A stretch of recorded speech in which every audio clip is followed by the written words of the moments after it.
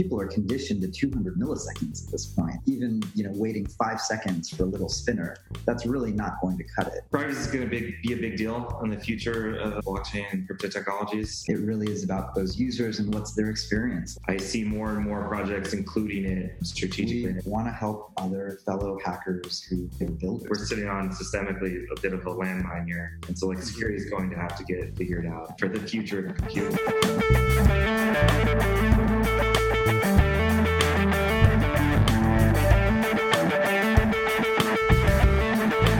That's one thing that I think is very much missing, but could be literally the next inflection point that pops us out of this crypto winter.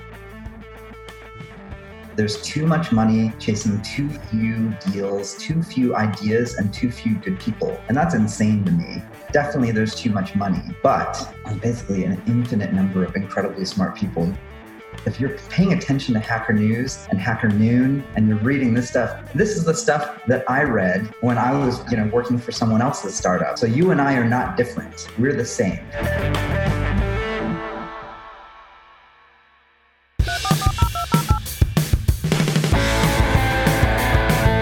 Welcome to the Hacker Noon podcast. I'm your host, Trent Lipinski. In this episode, we sit down with Gary and Brett from Initialized Capital. They're a venture capital firm here in San Francisco that's invested in companies such as Coinbase, Reddit, Instacart, Patreon, and Cruise. In this episode, we discuss emerging technologies and what makes them different from other venture capital firms.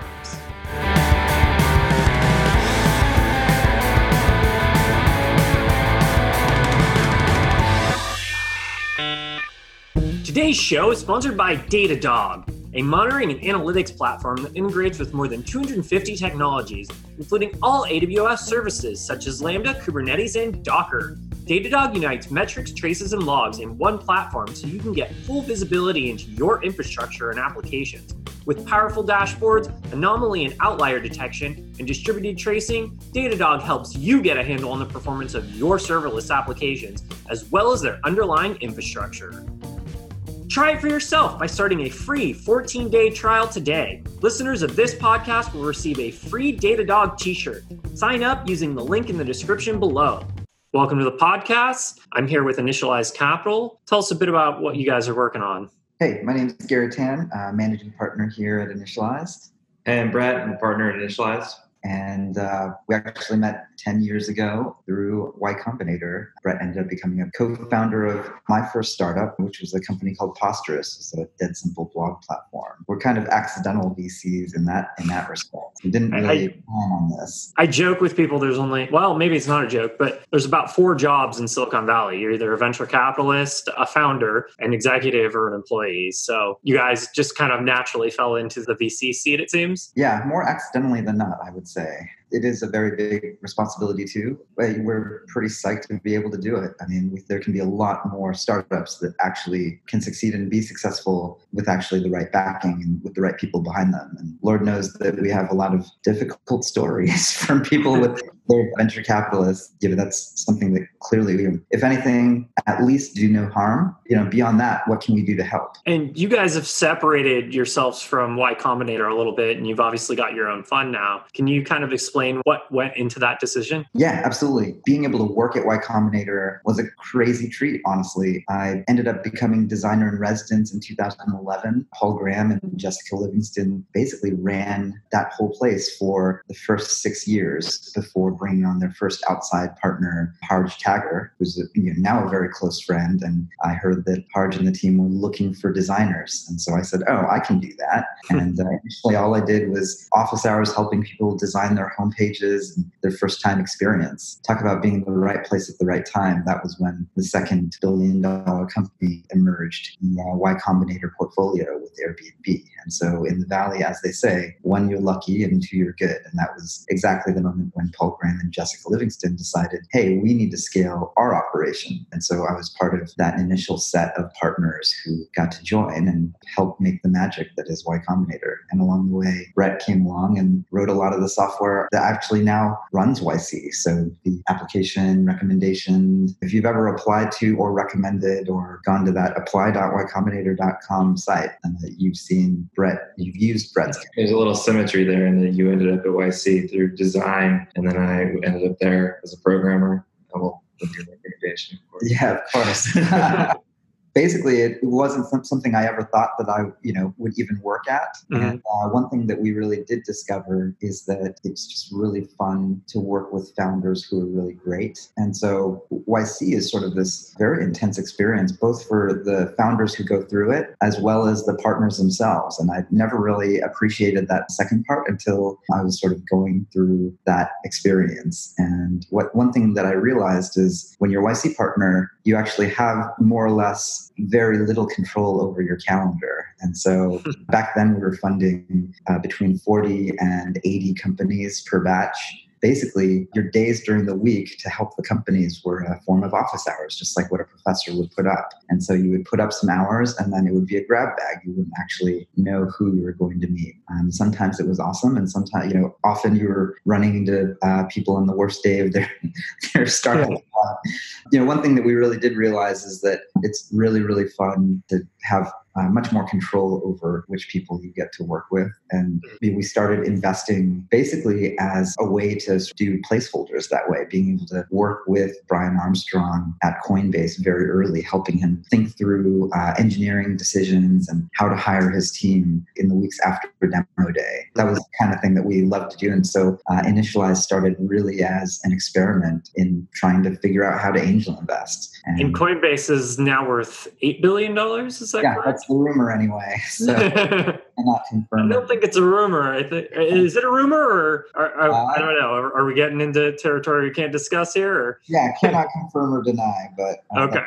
It says. Okay, and you've got a number of other pretty large investments here in companies like Instacart, Reddit, Patreon, Cruise. What else are you guys investing in right now? Well, the really cool thing about this job is at the end of the day, and this is why it's such a treat to be sitting down with you and to be talking about Talking Hacker Noon, simply because it does start with hackers at the end of the day. When we funded Brian Armstrong, it wasn't that I had gone out and said, that's going to be the future. Actually, it was Brian Armstrong who quit his job at Airbnb as head of anti-fraud in 2011, 2012, right at the moment where that company was blessed as the next billion-dollar company. Now, I didn't know that it would be a $30 billion company, but I know that I was trying to get my wife to go get a job there because it was going to be something very, very special. And for someone to leave that situation, and we knew that they were a great engineer, that became clear that we get to figure out what the future is based on what really smart hackers decide. I'm going to devote my life to go work on that. And so, whether it's Instacart in the on-demand space, that era basically happened right at the moment when smartphone penetration went from 10 or 20% in society to 80%. And so suddenly there was this idea that you could have a large workforce being deployed purely through smartphones. Apoorva came up with that idea and basically built the real demo. Like he built something that he deployed to his first 100 friends. At YC, you get to see a lot of people with a lot of ideas. We saw a ton of people who said they wanted to do it, but Apoorva was the first person who actually sent me the test flight link. And then when that didn't work, he actually sent me a 6-pack of beer to my door at Y Combinator during office hours. That was actually the craziest thing. So to us, it really does come back to you and your readers and your listeners and your viewers that at the end of the day, that's where it comes from. It doesn't come from us as the VCs. And then in terms of both my background and Brett's background, I wish that I had time to code, and then luckily Brett still gets to. So, we hope to not ever be different. And you've touched on something really good there that I think is good for entrepreneurs to hear, is it's about execution. You can have the best idea in the world, and sometimes ideas get recycled, and it's really about matching those ideas to an entrepreneur that can actually execute on them. It's a lot harder to actually execute on creating a successful business to actually achieve that valuation and to actually potentially achieve that kind of revenue as well. Yeah, ideas are merely multipliers on that execution. And so zero execution, best idea ever equals still zero. Exactly. So, and you guys just raised a $225 million fund. Can you tell us a little bit about that? Yeah, absolutely. Well, we started off doing very small checks. It'd be a $50,000 check, sort of the first little bit towards $1 million round. But we found that we would have to go and send 20 or 30 emails to all of the rest of our investor friends saying, hey, this is the one that's really good. You should do this. And so over time, what we've realized is it's actually easier for both us and for the founders if they don't have to do 20 or 30 more meetings. They can meet with us. They can have a unilateral yes-no decision. We don't really care if anyone else invests. Before, we didn't care. We would just be the yes or the no. And so now it's extra easy because now it's yes, no. And if it's a yes, they're done fundraising. Lord knows that for the people who really enjoy fundraising, maybe there's something wrong with those people. Yeah, it was never that was never my thing when it came to running a startup. And even with some of the startups I work with right now, I usually defer that to the CEO. It's definitely a full-time job as an entrepreneur and as a CEO from the other side of the perspective to go raise funding. You have to spend a lot of time and energy to find that right fit with an investor. Yeah, I mean, and having had to fundraise both as a VC more recently, but as a founder previously, it's the kiss of death to have one meeting, then another meeting, and then nobody says no. And not only do they not say no, they don't actually even tell you, what you can improve on. And so one thing that Brett and I and the whole team at Initialized really focus on is when we will say yes or no, sometimes we can actually get to a yes, a yes within 3 days, which is relatively difficult for our size to do. And then if it's a no, we'll tell you and we'll tell you why. And if you can fix that why, we'll actually, happy to meet again. And we've actually funded, out of the last year alone, I think there are at least 2 cases of companies where we said no initially and we told them why. The why was fixed and then we did end up funding it later. To us, that's the best possible case. Founders actually get help from a resolute decision one way or another, and then just super frank advice on what would I do if I were you. Unfortunately, I've had to explain to far too many entrepreneurs about the art of the soft no in Silicon Valley. The ghost. Because you just, it's such an interesting dilemma, especially if you're like a newer entrepreneur and you haven't experienced this before. You think, you're getting the meetings and you're getting to this next step and no one's saying no, but they're not going to invest in you. And it's a very frustrating feeling and it's a very frustrating thing to experience because they're trying to be polite and they're trying to be nice, but at the same time, you're not getting that feedback that you need to be able to say, hey, we're not going to invest in you, but if you do this, maybe we will. So is that kind of what sets you guys apart from maybe some of the other VC firms? That's just the beginning part. I mean, we want every piece of the experience working with founders to be different. One of the things that you would get if Initialized funds you is Brett actually can come in and weigh in on helping you close engineering candidates or even doing technical interviews. So, most of our founders are actually technical, but in cases where that's not true, sometimes that ends up being very helpful. Yeah. Who else do we have? In terms of help? I mean, we have a pretty wide swath of talent that can help out with startups.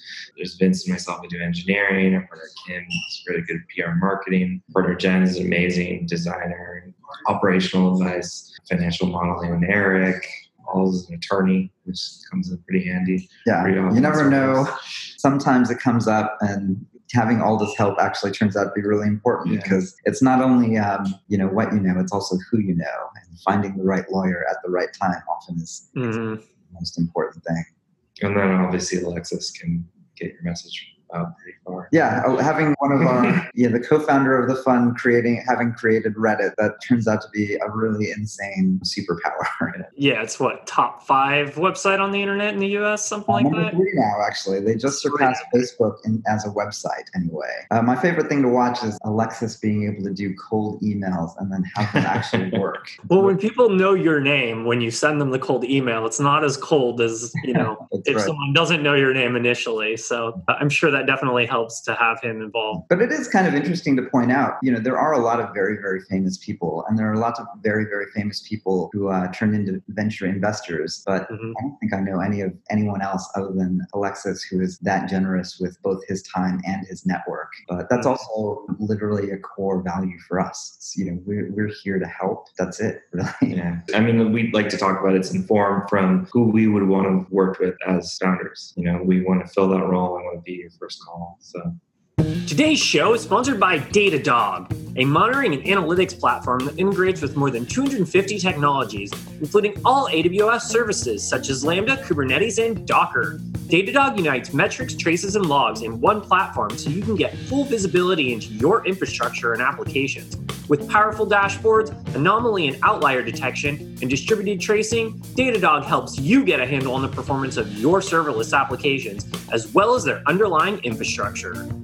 Try it for yourself by starting a free 14-day trial today. Listeners of this podcast will receive a free Datadog t-shirt. Sign up using the link in the description below. What are some trends or new investment opportunities or markets that you guys are finding interesting right now? Yeah, well, we're obviously very interested in crypto, and we're able to see Coinbase turn out to be really a juggernaut in that space. Since then, we've funded sort of more picks and shovel style businesses. You could probably argue that that's what Coinbase is. Coinbase is not actually making choices necessarily about running a big blockchain of their own. They actually support others. And so in the same way, CoinTracker are coming out of a recent Y Combinator batch. They're one of our favorite crypto seed investments, and that working backwards from the dream of what crypto is. If you can imagine a percentage of GDP of goods and services going through crypto networks, well, governments aren't really going to go away no matter what maximalists might say, and governments are going to want their taxes. And so this is a very direct example of something that has incredibly high utility that is basically necessary if you believe in crypto. It's also something that is incredibly technical. So being able to support every wallet, every exchange, every weird use case, every weird bug in an API, that's actually an incredible amount of work. We met an incredibly technical team that was able to build that product, and we think that will eventually become a multi-billion-dollar company. And that's just table stakes for crypto. Awesome. And what about your thoughts on ICOs? Obviously in 2017, we saw the ICO market kind of rise, and now in 2018, it's kind of petered out a little bit. Any thoughts on what happened with the ICO market and where you're seeing that market going or not going? I mean, obviously, like the regulatory thing has been very big and sort of loomed over ICOs generally. Honestly, there's been a lot of like get rich quick activity and speculation. I tend to believe that there certainly are cases where it makes sense and you should be selling a token because the value is going to accrue to the token. But in terms of like when it makes sense to do like a widespread public sale, it's probably not that often. I mean, I think if you're setting up an entity such that the value is going to be in a token instead of some equity like a normal company, and you need investors to partner with, then by all means, like selling some tokens makes sense. But if you assume that at some point the token is going to have utility, then you want to be selling them to customers, not widespread investing masses. I think in terms of public ICOs, I'm skeptical of a lot of use cases for them, especially in the current US regulatory environment. Yeah. And then the other thing I'm worried about is actually, I just heard this term from Ryan Zur at Polychain just yesterday, but I think it's very, very important and kind of scary, actually. The term is moon rot. Teams have an incredibly powerful and it's just a life-changing amount of money come their way in the form of getting to the moon with their token. And then suddenly things rot because suddenly people aren't showing up to work. People aren't actually updating GitHub anymore. So that goes to a crawl. Or in a lot of cases, and this is the completely insane part, teams that said they would ship, said that they were going to do X, they never even get to X. They just kind of abscond with it. It's like exit stage left. It's insane. So we think that's a very dangerous aspect of what's been happening the past year or two. On the other side, what are your thoughts on tokenized assets? Because I think the tokenized asset model, from everything from digital assets to matching it to real world assets, has a lot of potential, especially for automating smart contracts. For example, being able to buy a home and execute a smart contract to be able to do that and tokenize the equity, and being able to push a button to be able to buy a home, lease a car, do some of these things that currently have like lengthy legal processes and there may be a fax machine involved. We can actually get rid of a lot of that by tokenizing assets. What are your thoughts on tokenized assets? I love the concept of security tokens. I'm a believer in that. And then the main problem is, how do we get the user experience up and the compliance up to a point where it can happen? Everyone talks about infrastructure versus apps. I think this is totally a killer app. To me, it's pretty obvious that when you sign up for a Schwab account, you can go online and you can actually buy publicly traded stocks in a very standardized way. the promise of a security token is to be able to do that with very, very low cost, with the infrastructure all baked in, potentially KYC and AML all built in, and then standard legal docs and standard governance and standards smart contracts that make sure that, dividends are split up the right way and all of that. But even if you take that example apart, there's so many pieces that we still need. The user experience part is insane still, where really are you going to try to buy Ethereum and then transfer it to your MetaMask? You have to download MetaMask and then you have to wait. Right now, Ethereum confirmation times are relatively fast, but people are conditioned to 200 milliseconds at this point. Even, waiting 5 seconds for a little spinner, that's really not going to cut it. And then at the KYC AML level, we've seen dozens of different attempts at this. And then at the exchange level, there needs to be some sort of exchange or a clearinghouse. But, not all of these things have not come together yet. We all kind of see the fever dream, and how are we going to make it a reality? And what do you think the potential is once we achieve that reality?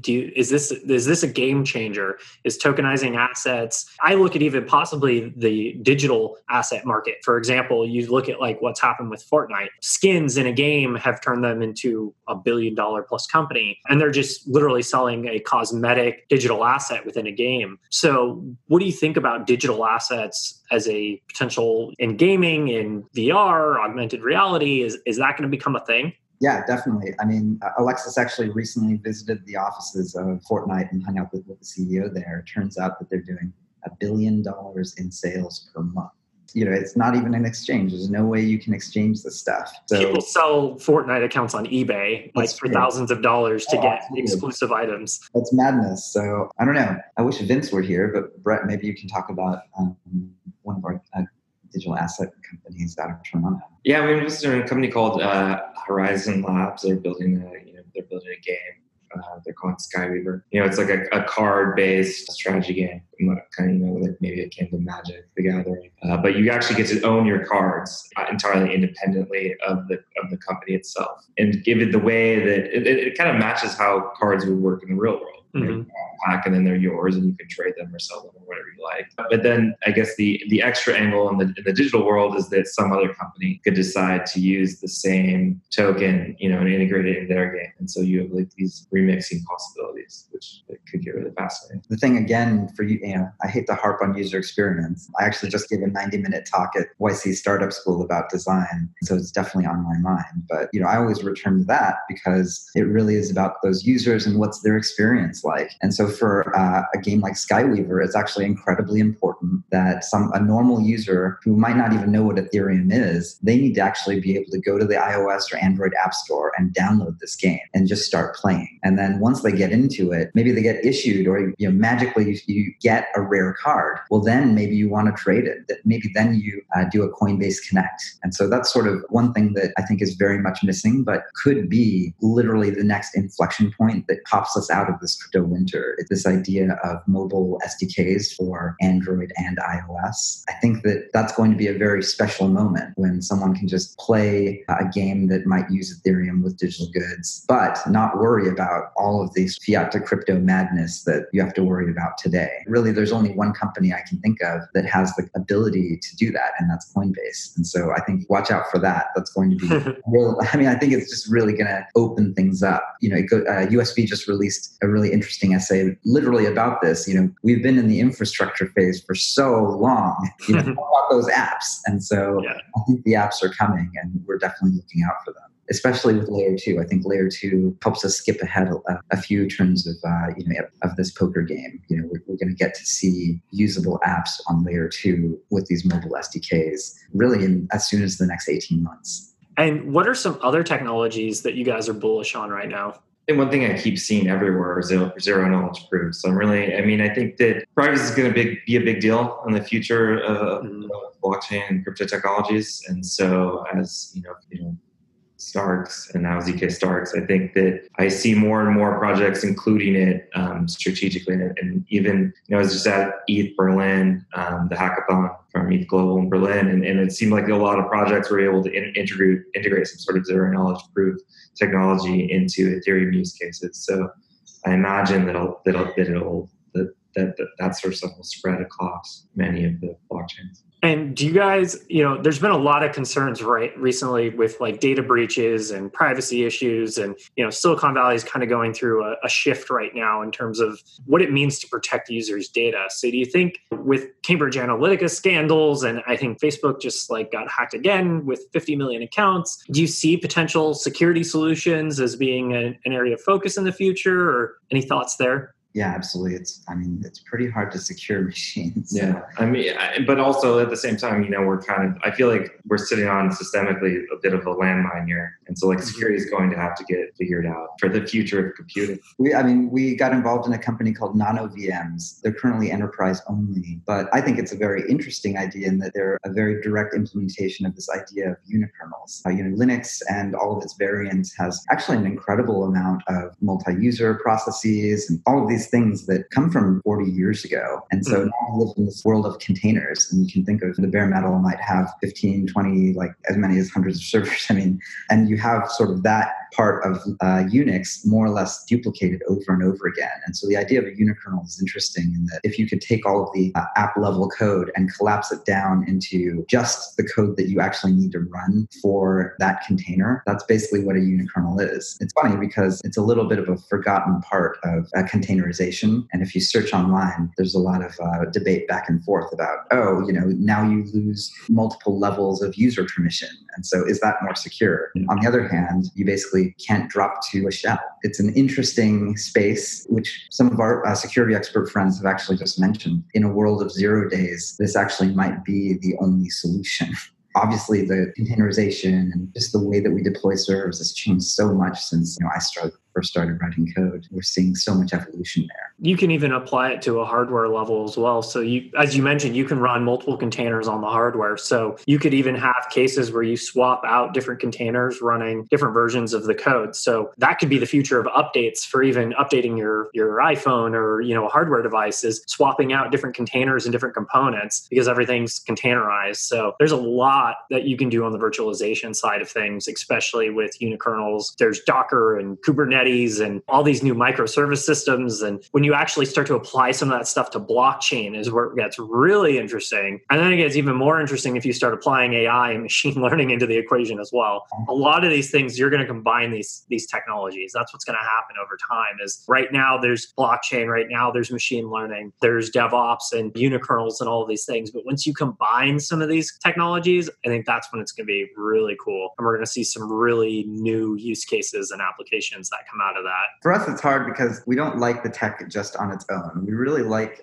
basically, let's find the problem for a customer, a user, or whatever. And then one of the number one things that Brett asks when a crypto company comes in is like, well, why blockchain? Why not just a centralized database, actually? And then a good way to end half the conversations. Yeah. It ends a lot of conversations, actually. But Brett just stares at them. Yeah.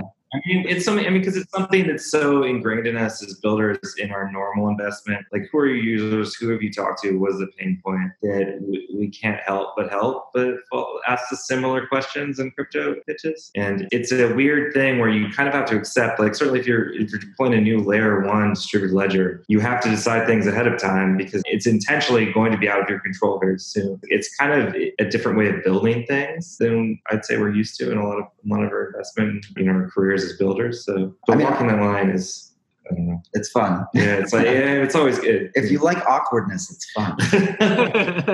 Today's show is sponsored by Datadog, a monitoring and analytics platform that integrates with more than 250 technologies, including all AWS services such as Lambda, Kubernetes, and Docker. Datadog unites metrics, traces, and logs in one platform so you can get full visibility into your infrastructure and applications. With powerful dashboards, anomaly and outlier detection, and distributed tracing, Datadog helps you get a handle on the performance of your serverless applications, as well as their underlying infrastructure. Try it for yourself by starting a free 14-day trial today. Listeners of this podcast will receive a free Datadog t-shirt. Sign up using the link in the description below. But my favorite thing is that we've already talked about some of the interesting scenarios that could not happen with just a centralized database, right? I mean, clearly, if gaming companies could, release a centralized server, they probably would have already. But clearly, you do need some sort of decentralized marketplace for these digital goods, and so that's a novel use case that does not exist yet, and that actually requires the blockchain, a public blockchain, and so that's compelling. Or decentralized exchanges for security tokens. That's novel and interesting because that's something that could not happen necessarily with centralization. There was a whole wave of crowdfunding where that just turned out to be something that was mainly lead gen, because you still, once you had the commitment on the website, it still de-evolved to paper and pencil, literally people still sending in faxes with IDs. It fell back to something that was totally broken, which is the non-software way of doing things by hand with individual contracts and lawyers, right? And this is crowdfunding for companies, crowdfunding for real estate, for all manner of things. It just de-evolved into something that would be try to get some Google juice and try to buy some ads on Facebook and then do like the CAC to LTV arbitrage. And it's like, that's not interesting. What's interesting is a standalone decentralized marketplace. Let's do it. Where is it? That's the dream. That's how crypto goes from something that is basically a toy all for speculation, which is where we are today, to something that actually encapsulates some large percent of goods and services in GDP. And to me, like a big part of the value thing is like a lot of the hardcore crypto decentralization is, talks about like things like censorship resistance and strict Bitcoin. Like this is decentralized, the government can never get at it. But there's this whole other tier of things. And I think this is kind of where the security token thing comes into play, where like someone could have rewritten, the systems that run securitization. But in a decentralized way, it's a lot easier to coalesce on standards because no one owns it. It's inherent. And so you don't need these weird things like web consortiums where these big companies are trying to hash things out. And there's all these players who can never agree. Everyone's already on the same page that no one owns the network. And so they can just kind of buy into it as a standard that works across multiple large enterprises. So I've got to ask, this is the Hacker Noon podcast. So what is a time that you guys have hacked something? Well, what's funny is, YC is such a big part, has been such a big part of my life that it's hard for me to remember a time where it wasn't a part of my life. But from the outside, when I was just reading Hacker News and I hadn't applied yet, I went to a startup school in 2008 and I was a really big gadget buff. And so photography is one of those deep, dark, like infinite holes that you can just fall down. And so I got into photography and I brought my big 70 to 200 millimeter Canon lens. And I basically went and plopped myself in the aisle and took really good high quality photos of all the speakers. And when I got done, I put it on Posterous, which was, our blog platform at the time. And I posted it at Hacker News and I got voted to the top of Hacker News. And so a month later, I think Sachin and I applied to YC. And when we showed up in Mountain View and got our interview, the first thing that Paul and Jessica mentioned was, oh yeah, thanks for coming. We picked you out because we thought you took very nice photos. So this blog thing, whatever. But you're the photo guy, yeah. That's my story. Just as Apoorva sent me a 6-pack of beer to get the interview, I took photos and tried to help that way. And the funniest thing is it worked. I was just interested in cameras and photography anyway. And I think that that's always the thing that's really cool about being a nerd. Is like get infinitely deep on almost any subject. And if you actually just practice it the way you want to practice it, really amazing things will always happen in my life because of it. It's funny. I kind of have like alternate ending in the same story. Oh, I applied to YC a few times before I got in, and the second to last time was the same idea that eventually got funded, and we got rejected. But then we built the thing anyway, and it was like white label Reddit before there were Reddit, and they needed a system to gather questions for startup school, like how AMAs work now. And so Jessica reached out, and they used it for startup school. And then when we got there for our interview, PG's the first thing he said was, "We've actually used your software." So that definitely helps if they've already used your code. Yeah. Do you guys have any final thoughts? Well, I mean, at the end of the day, for Initialized, we want to help other fellow hackers who just basically are builders. Like literally, the only reason why we're doing this fund is actually that we think that there's infinite capital in the world. And that was the most shocking thing to me coming into this. As founders and as engineers, worked for other people most of my career until I applied to YC. And once I got on the other side, I just really was shocked at how much when you turn on the news and they talk about negative negative interest rates for bonds. What does that mean? It means that there's too much money in the world and everyone wants yield. And so the really crazy thing to realize is that the only very, very pure type of yield is exactly the kind of value creation that engineers and designers and product people can do. They sit in front of a computer and make a thing that possibly a billion people use, and it changes their life, ideally for better.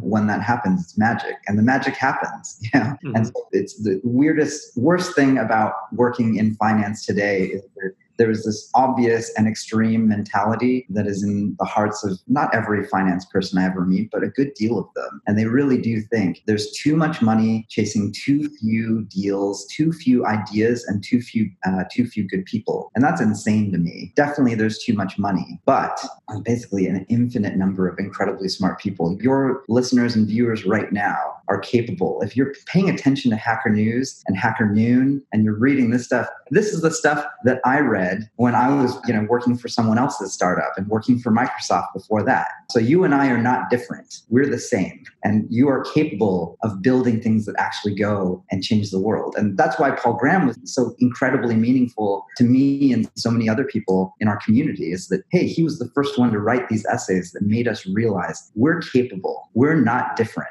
All of the finance people in the world, all of the money in the world is actually seeking exactly us. It's actually seeking people who can create. That's the thing that's the limiting reagent. Software engineers are the limiting reagent. It's not the money. And that's the freaking craziest thing. So that's my thing. It's like, hey, Initialize, we want to find great people just like us. We want to be the investors to help you get there. And we always want to help. And where can people find you?